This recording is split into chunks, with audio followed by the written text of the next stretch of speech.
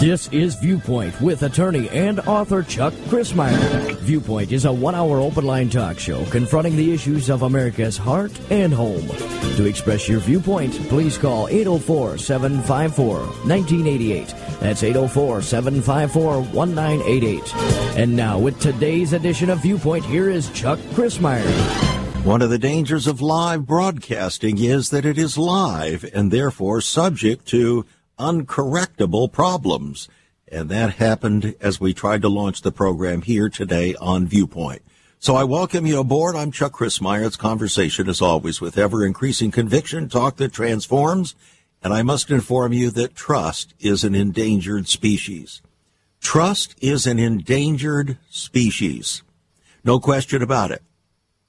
Our trust is being seduced away from us.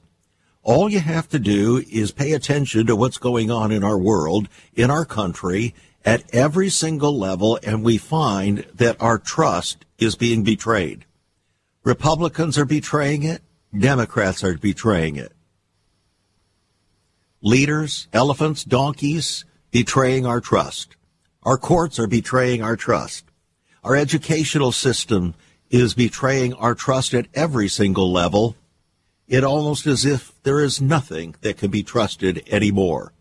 We were warned of this back about 15 years ago as I was traveling back and forth across the country, and in a layover came across U.S. News and World Report. Actually, it was USA Today. USA Today, the newspaper that you can find in just about every airport, at least used to be able to.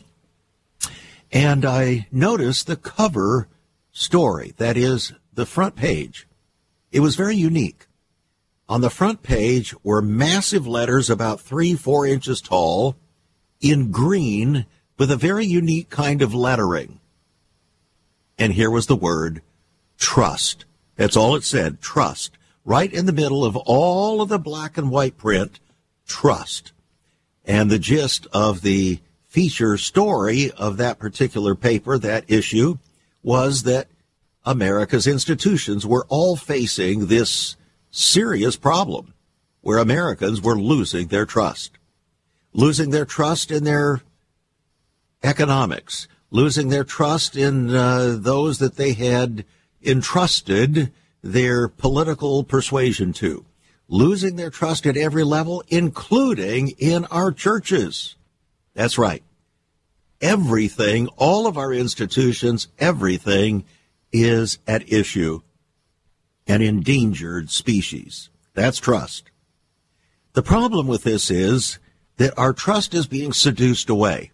You see, if you lose your trust, if trust is fractured and you feel betrayed by various institutions, one or many, nature abhors a vacuum. And the tendency then for human beings is to fill that vacuum of trust with something else. In other words, we will shift our trust. That's where the danger is. Now, we can either shift our trust toward God, or we can shift our trust elsewhere. And that is where the danger comes. In fact, it becomes a gateway to deception. Shifting trust becomes a gateway to deception. And so today on Viewpoint, I want to encourage you, because I want to be encouraged myself, quite frankly. As I approach today's program, I must confess to you that I was deeply concerned, putting it mildly, deeply concerned, as perhaps many of you are. There is so much where, as human beings, we feel that our trust has been breached in one way or another and to one degree or another. And when that trust multiplies and breach upon breach upon breach occurs, we begin to wonder, what's the use? Where can I go? Is there any hope? And so today on Viewpoint, I specifically asked the Lord before Viewpoint, before the program, what do your people need to hear? What do your people need to hear, and what do I need to say and hear myself? So what you're going to hear today is the Lord's answer. 30 seconds after I asked the question, it was as if it came clear as a bell. It's about trust. The seduction of trust. And so I want to take you to one of my favorite Psalms, Psalm 112, and set the stage there. This is going to set the stage for the rest of our conversation, and you may want to take some mental notes today. If you're in a place, in an office or at a home or whatever, you might want to just jot down a few little notes about the scriptures that we refer to here today, because we need to encourage ourselves in the Lord. We need to get this thing right, and we do not want to be seduced. We don't want our trust to be seduced away from where it needs to be. You see, that's what happened with Peter. You remember when Jesus came walking on the water out to his disciples amid a tempestuous sea there on the Sea of Galilee. What otherwise could have been a very peaceful sea turned into a horrific storm. And the disciples were all there in the boat, terrified as the waves were leaping over the boat. And here comes Jesus walking on the water. Scared the living daylights out of them at first. But then when they realized it was Jesus, Peter wanted to get out of the boat. And so Jesus said to him, "Come." Just gave him a simple command, "Come." So Peter, in his usual exuberance, decided, okay, Jesus said, "Come," so I'm going to go. And so he got out of the boat and literally, the Bible says, began to walk on the water. How was he able to do that? The issue was not faith in and of itself. The issue was not belief. The issue was trust. Trust is one of the three components, the three major components of the Christian faith. It's the one least talked about. The one most talked about and used is the word believe. The second most used one is the word faith. But trust is given short shrift. And yet, without trust, there's no legitimate belief and there's no legitimate faith. Today we focus on trust. So Peter was walking toward the Lord on the water because he trusted the word, the command that God had given to him, or that Jesus had given to him. And then all of a sudden, you know what happened.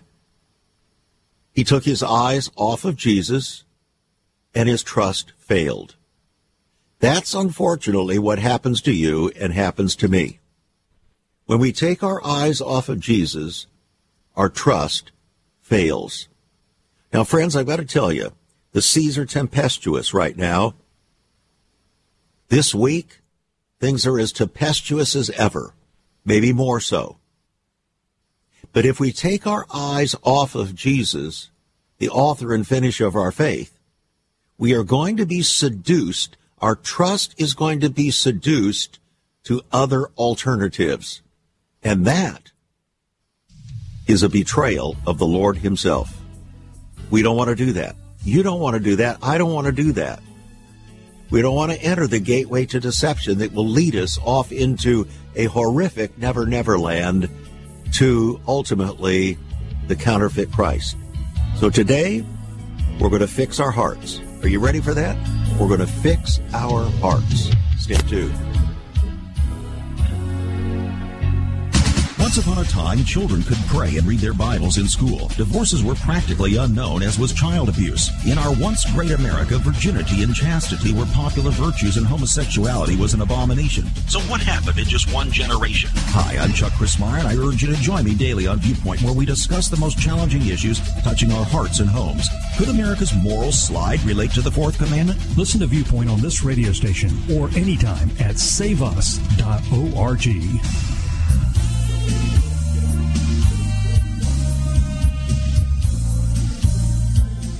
There are only two pathways in life, and these paths follow the ways of two fathers, God and Satan.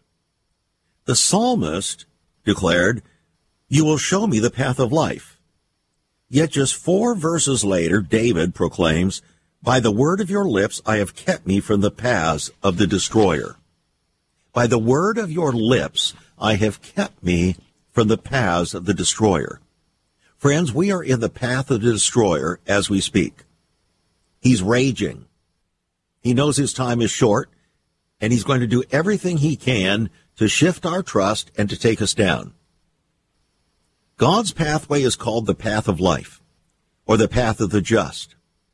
The Bible says the just shall live by faith. By the way, that's first found in Habakkuk 2:4 in the Old Testament, and then picked up by Paul in Romans 4:3. So, the just shall live by faith. The path of life has to be walked by faith in simple trust and obedience. Simple trust and obedience. So it's from that relative simplicity of following God's pathway that the gospel song that most of us are familiar with, Trust and Obey, was written. And it's so simple that we must walk this path as a little child in absolute trust. And it's for that reason Jesus actually rebuked his disciples, saying, whoever shall not receive the kingdom of God as a little child shall in no wise enter therein. Jesus' disciples wanted to keep the kids away. They thought that the path of the just was just too difficult, too complex for little kids. But Jesus said, no, allow the little kids to come unto me and forbid them not, for of such is the kingdom of heaven. Why is that? Because of the issue of trust. Satan's paths are always complex. They don't require simple trust and obedience, but rather they inject all kinds of man's reasonings and thoughts and rationalizations and second guessing and self-will. And David referred to those things as the paths of the destroyer. So Satan's paths often seem to provide shortcuts to salvation or blessing, but they inevitably lead to destruction. So, again, the Bible says, there is a path which seems right unto a man, but the end thereof are the ways of death. So mankind has been seduced to follow the deceiver's pernicious paths like children following the Pied Piper since the Garden of Eden. And that, friends, is where trust met its demise. In the Garden of Eden. That's where trust was first fractured. God had said, as the Creator, you can eat of all the trees in the garden, but of this one, the tree of the knowledge of good and evil, you'll not eat of that, because in the day you do it, you will surely die.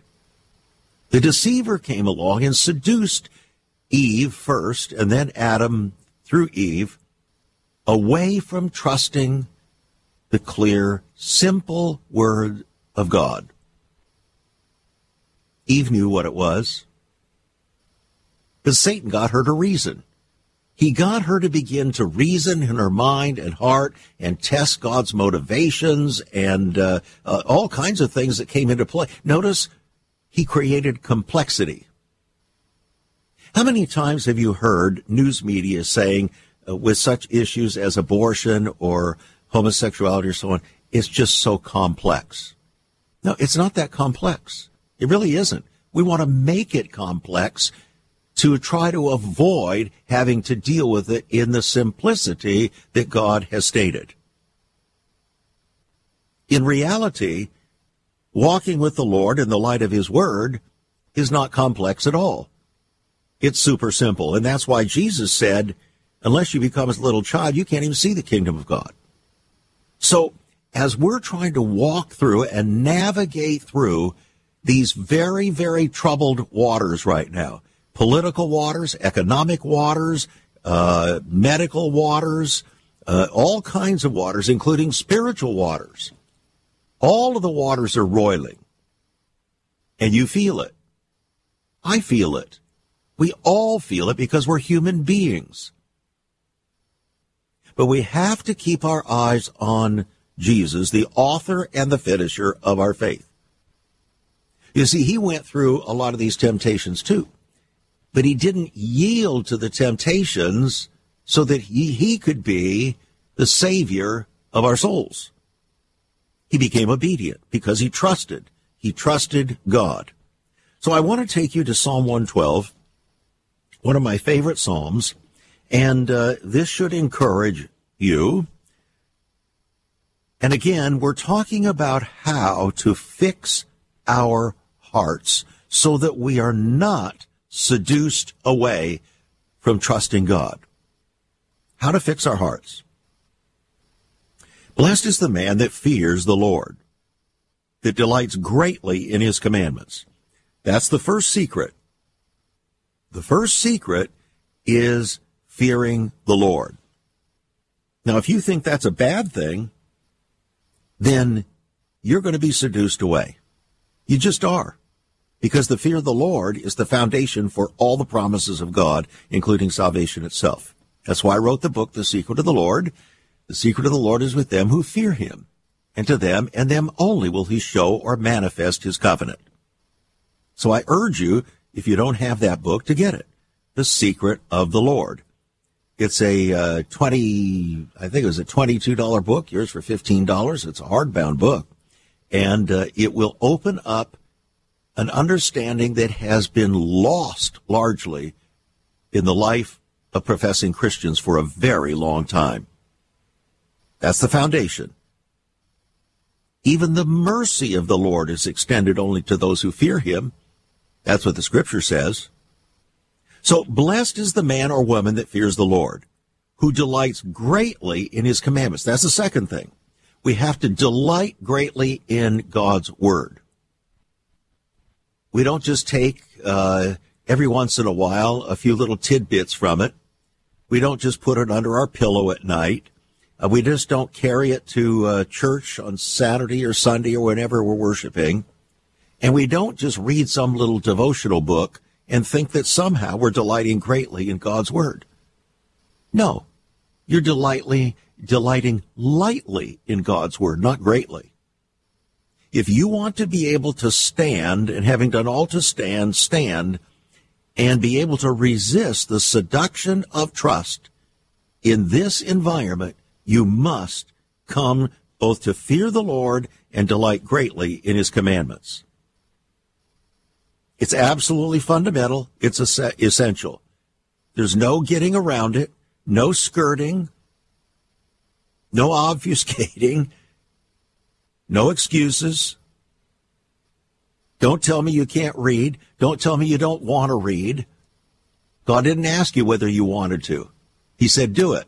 Study to show yourself approved unto God, a workman that needs not to be ashamed, rightly dividing the word of truth.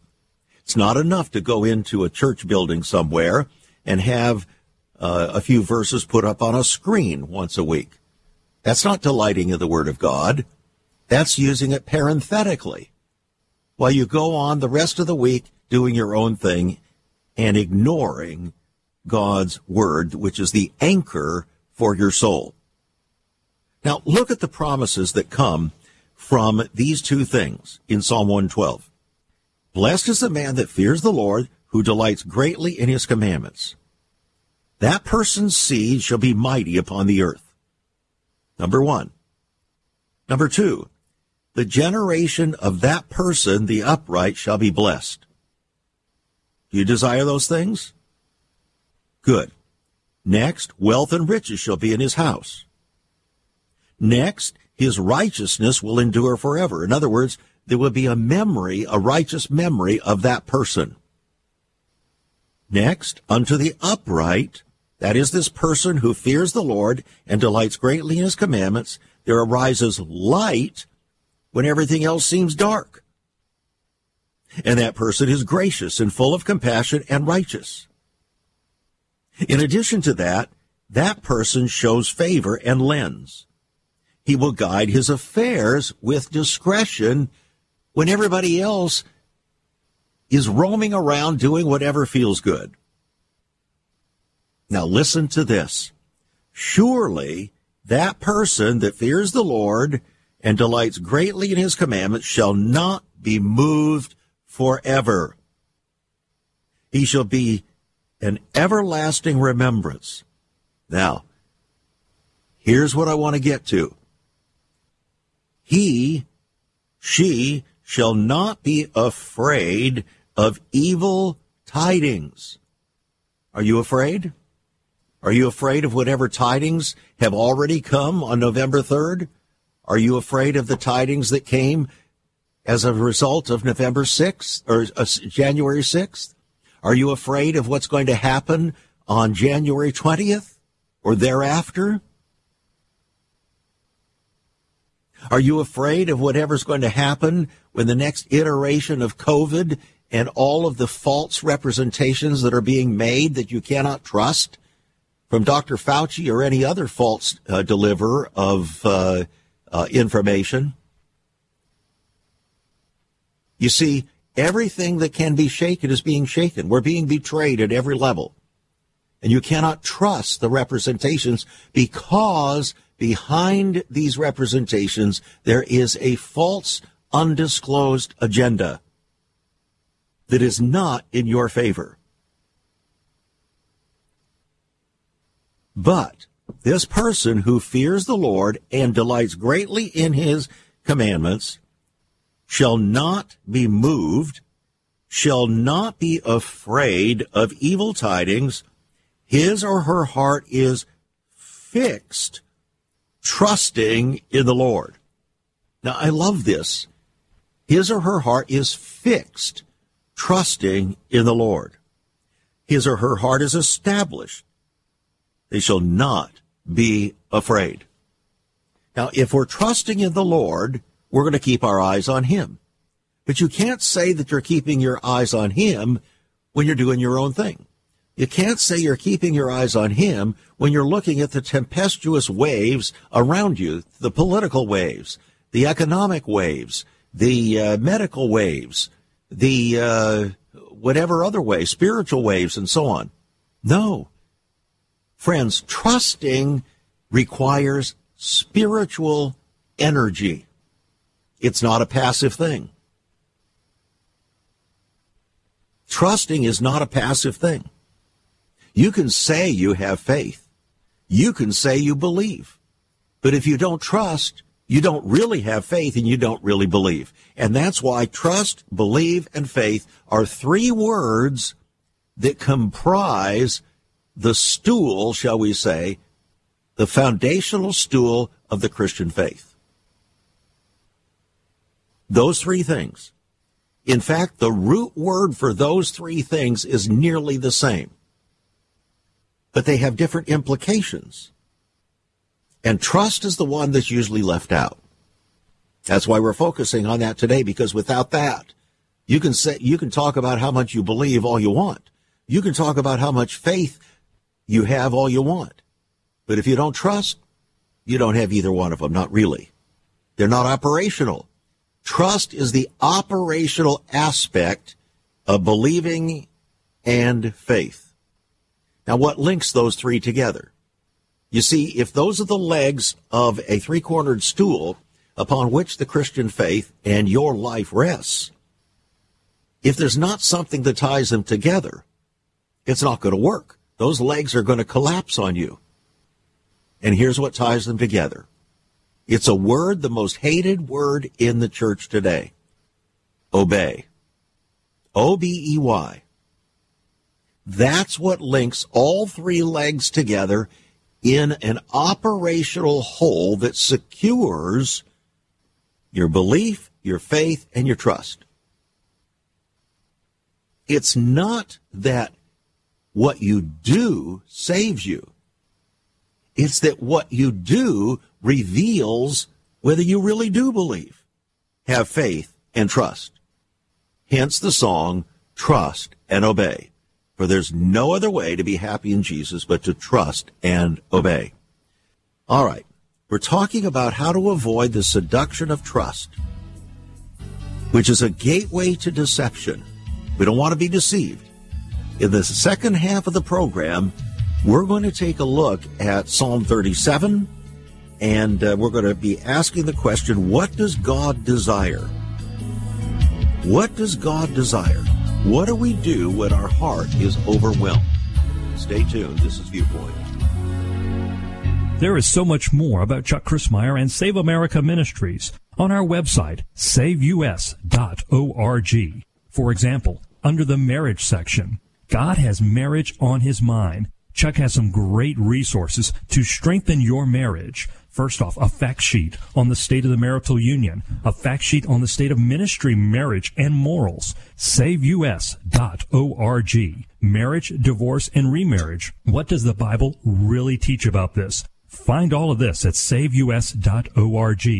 Also, a letter to pastors, the Hosea Project, SaveUS.org, and many more resources to strengthen your marriage. It's all on Chuck's website, SaveUS.org.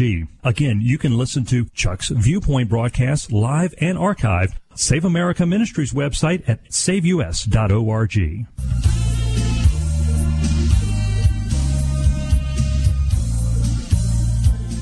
Always a delight to be able to come before you here on Viewpoint to encourage, to strengthen, to woo, to warn, to build up, to prepare the way of the Lord, to disciple for destiny, all of those wonderful good things. Today, we're discipling for destiny. We're also wooing and warning and preparing the way of the Lord. We're doing all of those things today for History's Final Hour and for you, because you and I, as professing Christians, are in, what shall we say, a time of great testing. Abraham Lincoln said in his Gettysburg Address, "Now we're engaged in a great civil war, testing whether this nation or any nation so conceived and so dedicated can long endure." Let's rephrase that. Today we're engaged in a great spiritual war, testing whether you and I, or anyone who professes to follow the Lord, can long endure. That's where we are. It's as simple as that. You can talk about all your religious rhetoric. You can talk about how many times you go to church. You can talk about how many Bibles you own. You can talk about what you say you believe, that you believe the Westminster Confession, or you believe the Catholic Catechism, or whatever it is you think you believe. And it all doesn't mean very much unless your faith is operational in holy trust. Your heart is not fixed.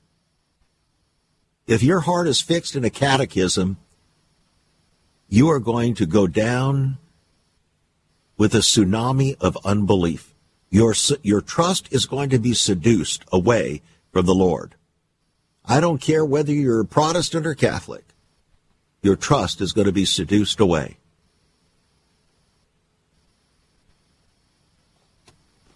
Some of you have in your hands a copy of my book, Seduction of the Saints, How to Stay Pure in a World of Deception. It's an $18 book, and I'm going to make it available to you because it's going to help you deal with the seduction that is coming upon us in waves, a tsunami, in so many ways that you can hardly even imagine how it's coming. And it hasn't stopped yet. And it's not going to stop. It's going to come with ever-increasing intensity. That's what the Bible says. So, how to avoid the deception, the seduction, and how to stay pure in such a world. It's yours for $15. It's going to encourage your heart.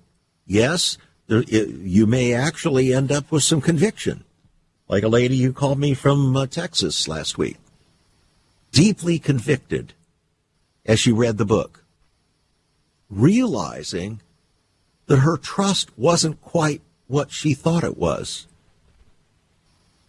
She wanted prayer. She was desperately sincere. And you will be too when you read the book. As someone said, you can't listen to Viewpoint long and not be changed, and you'll not be able to read a book like this and not be changed. You will be drawn to a new level of trust, a new level of what it really means to believe, a new level of what it really means to walk by faith and not by sight. $15 will put Seduction of the Saints in your hands. It's on our website, saveus.org. saveus.org. You can call us at 1-800-SAVE-USA.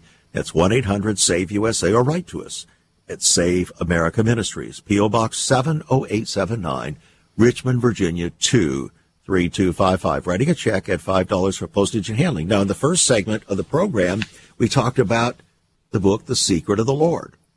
That's also yours for $15. It's a hardbound $20 book, I believe it is, and it's yours for $15. If you get both of these books together, instead of $5 postage and handling for each, it will be a total of $7 postage and handling for the two of them.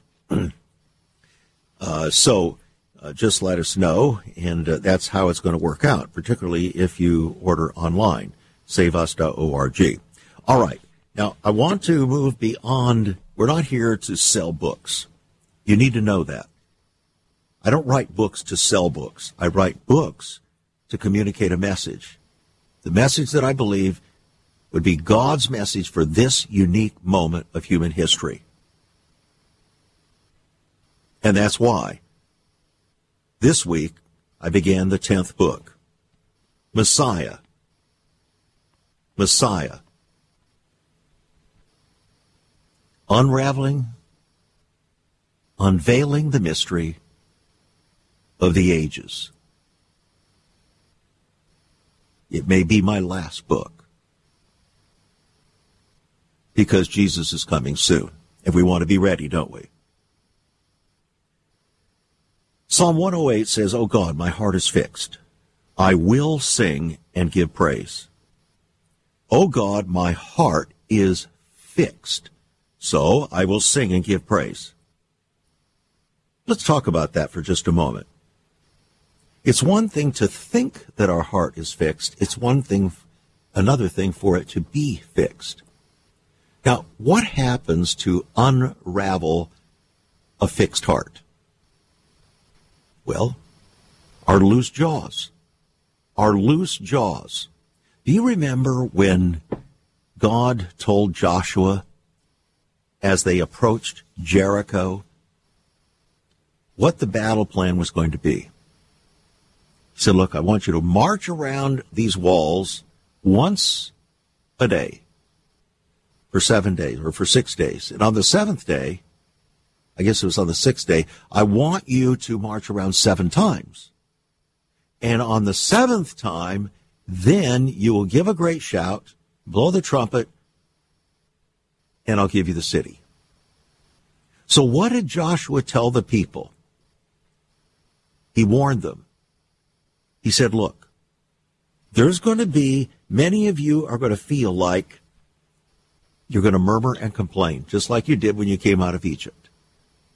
You're going to bellyache. You're going to start complaining. You're going to start making unfaithful statements. You're going to destroy the trust of the rest of the Israelites. So I'm going to order you. Shut your mouth. That's a good French term that I'm going to teach you. For those of you who have never studied French, it will help you to drive this message home for yourself. And here it is. Fermez la bouche. Fermez la bouche. It means shut your mouth. Fermez la bouche. God is saying to you and to me, when we are tempted to whine, to complain, to murmur, to fret, to be continually frustrated, to devolve into anger and bitterness and resentment, all the kinds of things that can happen when our trust is being seduced. He says, fermez la bouche. Shut your mouth. Get control of your motor mouth lips, because out of the mouth is all this unbelief that comes, this destruction that comes out of your mouth. For it's out of the abundance of your heart, your mouth speaks. Now, there's somebody listening to the program today that's got a mouth problem. You've got motor mouth lips. You're prone to constantly be murmuring and complaining or fretting expressing anxiety, wringing your hands openly with your mouth before friends and relatives and neighbors and so on, hey, you're discouraging the brethren and you're destroying your own trust. You're being seduced. The enemy of your soul is seducing you. And it's a gateway to even deeper deception. Fermez la bouche. Now, when your heart is overwhelmed, the scripture says, lead me to the rock that is higher than I. When my heart is overwhelmed, lead me to the rock that is higher than I. Now, I know a lot about rocks. I used to climb them. Used to climb peaks. Love the feeling of that solid granite. Didn't much like getting onto limestone because it was kind of loose. But solid granite, oh yes. Get my good handhold, stick my climbing protection in there, and it was a wonderful feeling. Lead me to the rock that is higher than I. Over and over again, God is referred to as the rock of our salvation. Now, if you're standing on the rock, you're not fretting. If you're on loose ground, if you're on shaky ground, if you're on slippery ground, your trust is going to slip as well. So the psalmist said, lead me to the rock that is higher than I when I'm overwhelmed. Are you overwhelmed? I bet you are. I'll tell you one thing, I was feeling kind of overwhelmed today.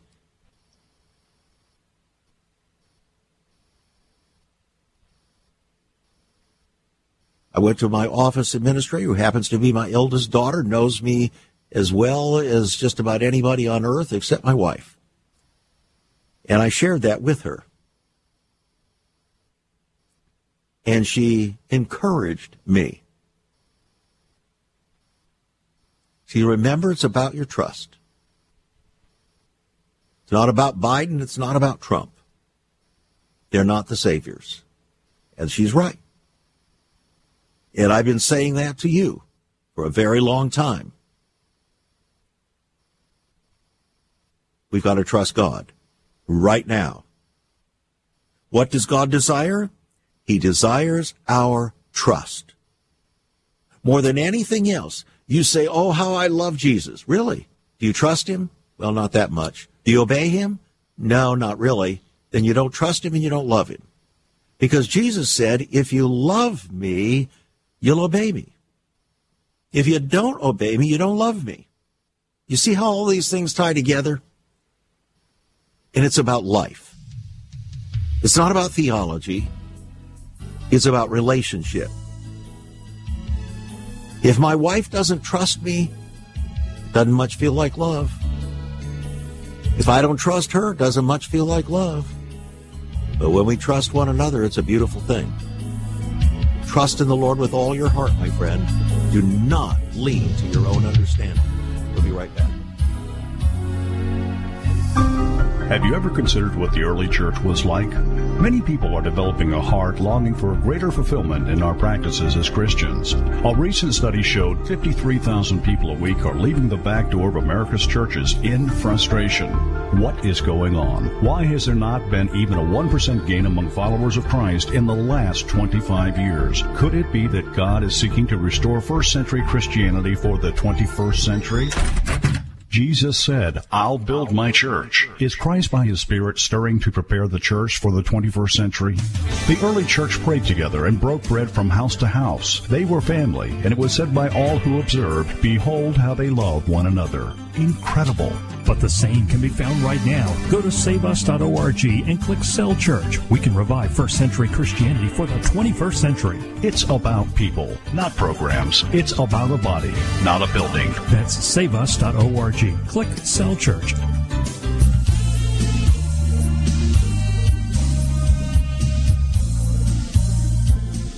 Indeed, trust is an endangered species, as we've learned here in the program today.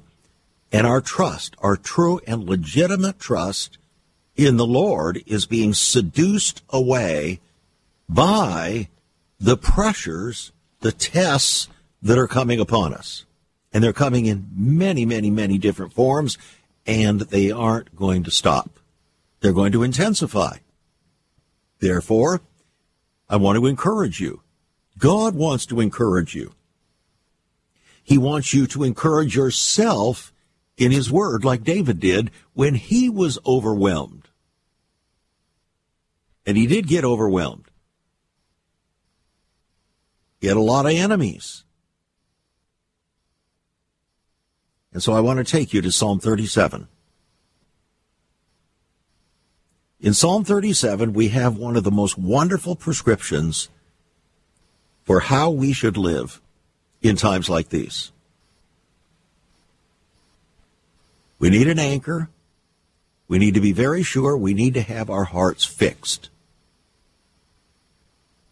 And when I use the word fixed now, we're not talking about repaired. We're talking about made strong, stable, determined, unmovable.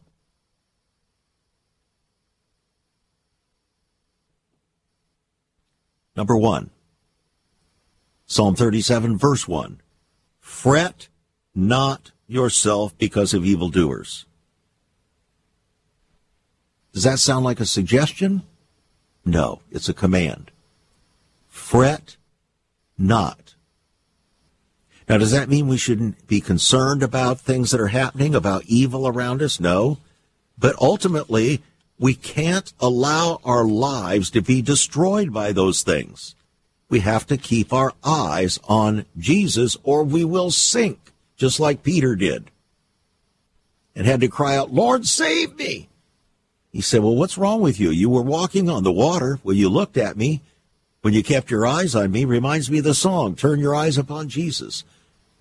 Look full in his wonderful face. And the things of earth will grow strangely dim in the light of his glory and grace. Maybe you haven't heard that. It's a song of yesteryear. Fret not yourself because of evildoers. Number 2, verse 3, trust in the Lord and do good. You can't make other people do good, but you can do good. That's why when I wrote the book, Renewing the Soul of America, the subtitle, One Person at a Time Beginning with You, it's all about you. It's not about them. You can't change somebody else, but you can change yourself with God's help.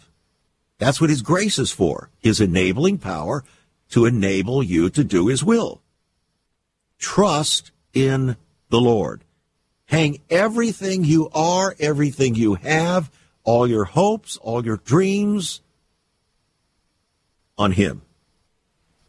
Number 3, delight yourself also in the Lord. What does that mean? Delight yourself in the Lord. Well, if you have an intimate relationship with the Lord, you're going to delight yourself. Whenever we have a good, warm relationship with someone, it's a delight. It's special. You should be delighting in the relationship with your husband or with your wife. You should be delighting in a relationship with your children. Pastors should be delighting in relationship with those who are in their sphere of ministry. You might have a neighbor that you delight in their fellowship. Delight. But in this instance, it's not something passive that happens to you. It's something you are required to do. In other words, it's an affirmative action program. Notice, all of these items are affirmative actions that you and I have to take by faith as a manifestation of our growing trust in the Lord. Delight yourself in the Lord. How can you say you're delighting yourself in the Lord when you don't spend quality time in his word every day? How can you say that? You're deceiving yourself. You're not serious. You're not sincere. Not really. Don't tell me God knows your heart. Sure, he knows your heart. He knows your heart because you don't do what he says. and you don't care about his word, which means you don't care about him because he gave his word as his love letter to you and me. He wants us to memorize it and to meditate on it day and night, just like David did. Oh, how I love thy law. It is my meditation day and night, he said. No wonder God called him a man after his own heart. Number 4, commit your way unto the Lord. Commit your way unto the Lord. In other words, stop feeling like you have to be in control all the time. That you have to control everything. You can't control everything. You and I cannot control what's going to happen on January 20th. We couldn't control what happened on November 3rd. In fact, it seems that no one could control it. It was so full of betrayal and deception. That's water under the bridge now. So, right now, commit your way unto the Lord. Then again, the emphasis is trust also in him. So when we're committing our way, we have to reiterate the necessity for trusting. This is what God is really after. And then finally, rest in the Lord and wait patiently for him. Rest in the Lord and wait patiently for him. Now, it's very hard to be patient in times like these, particularly as Americans. We're just not known as a very patient people. We're get-it-on people, and, we want to make it happen, and we live in a Mick world in which everything has to happen instantly, but God doesn't work that way. He just doesn't. And one of the most difficult things to learn is how to wait patiently on the Lord and rest. That's part of trusting. That's part of having your heart fixed.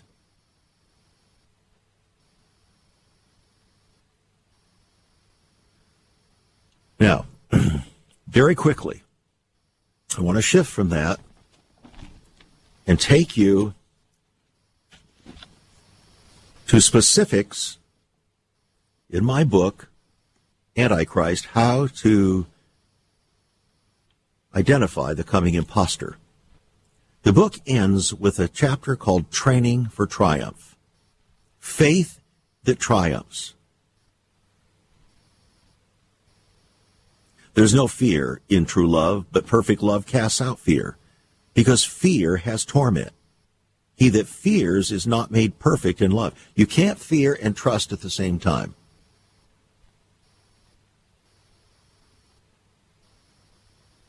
So, throughout the Scriptures, we're told to fear God, but are severely warned not to fear man, for the fear of man brings a snare.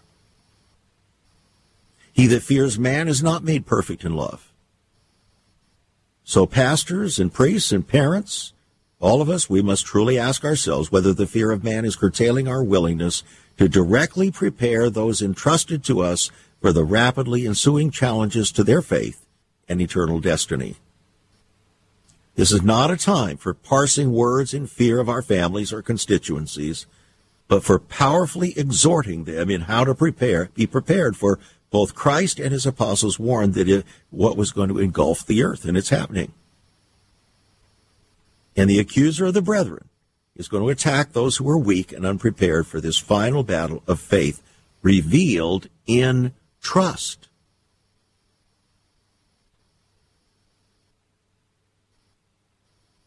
So, what should we do? When the Scripture says, when Jesus himself warned that the day is coming when men's hearts will fail them for fear for the things that are coming upon the earth, it's happening. It's happening right now in front of us.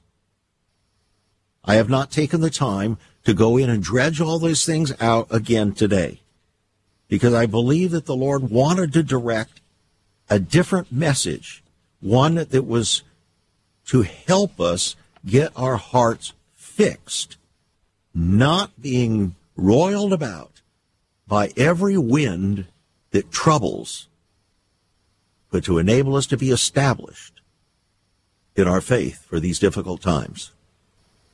So, from the book, Antichrist, How to Identify the Coming Imposter, comes these admonitions from the final chapter, Training for Triumph.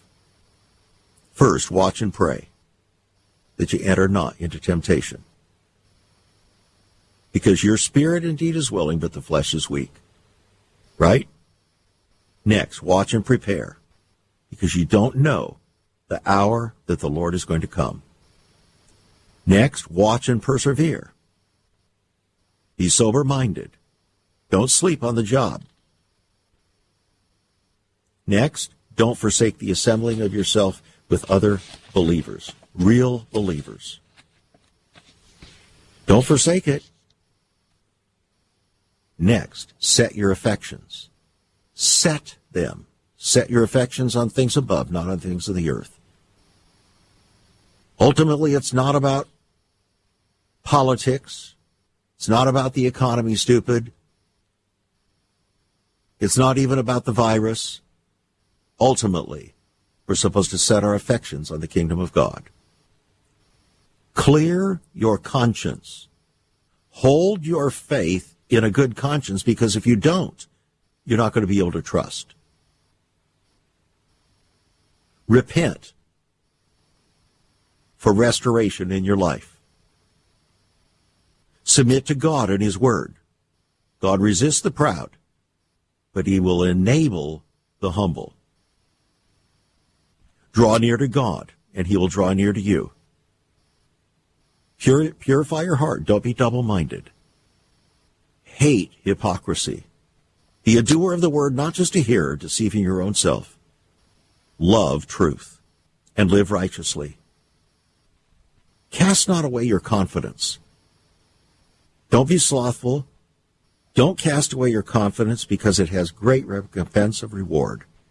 But you have need of patience, that after you have done the will of God, you might receive the promise. Endure hardship by faith, like a good soldier of Jesus Christ. Prepare for perilous times, because they're here, and more are coming. Prepare for persecution. Jesus warned about it. He said, true believers will be hated of all men for my name's sake, but he that endures to the end shall be saved. Use hospitality, because the end of all things is at hand, said Peter. Use hospitality without grudging. This is a very important thing. In fact, you might want to be encouraged in that by getting a copy of our book, The Power of Hospitality, on our website, saveus.org. $15 will put it in your hands. The Power of Hospitality, a radically life-changing message. It has become a life message for my wife and I over the past 35, 40 years. Be holy and filled with hope. Gird up the loins of your mind and be sober. Hope to the end. Be willing to suffer. Be an overcomer. Let no man take your crown. Endure patiently. Be strong and courageous. Test the spirits. Be steadfast. Give diligence and purify yourself by faith. Every man that hath this hope in him of the second coming of Christ will purify himself, even as Christ is pure. The book, Antichrist, a $22 book, on our website, saveus.org. Will change your life and strengthen you for times like these. Again, it's on our website, saveus.org. All of these books there, or call us, 1-800-SAVE-USA. They're there for you to be strengthened and encouraged. We make no money from these. It's about getting a message out. God bless, be a blessing, and be strong. You've been listening to Viewpoint with Chuck Christmeyer. Viewpoint is supported by the faithful gifts of our listeners. Let me urge you to become a partner with Chuck as a voice to the church, declaring vision for the nation. Join us again next time on Viewpoint as we confront the issues of America's heart and home.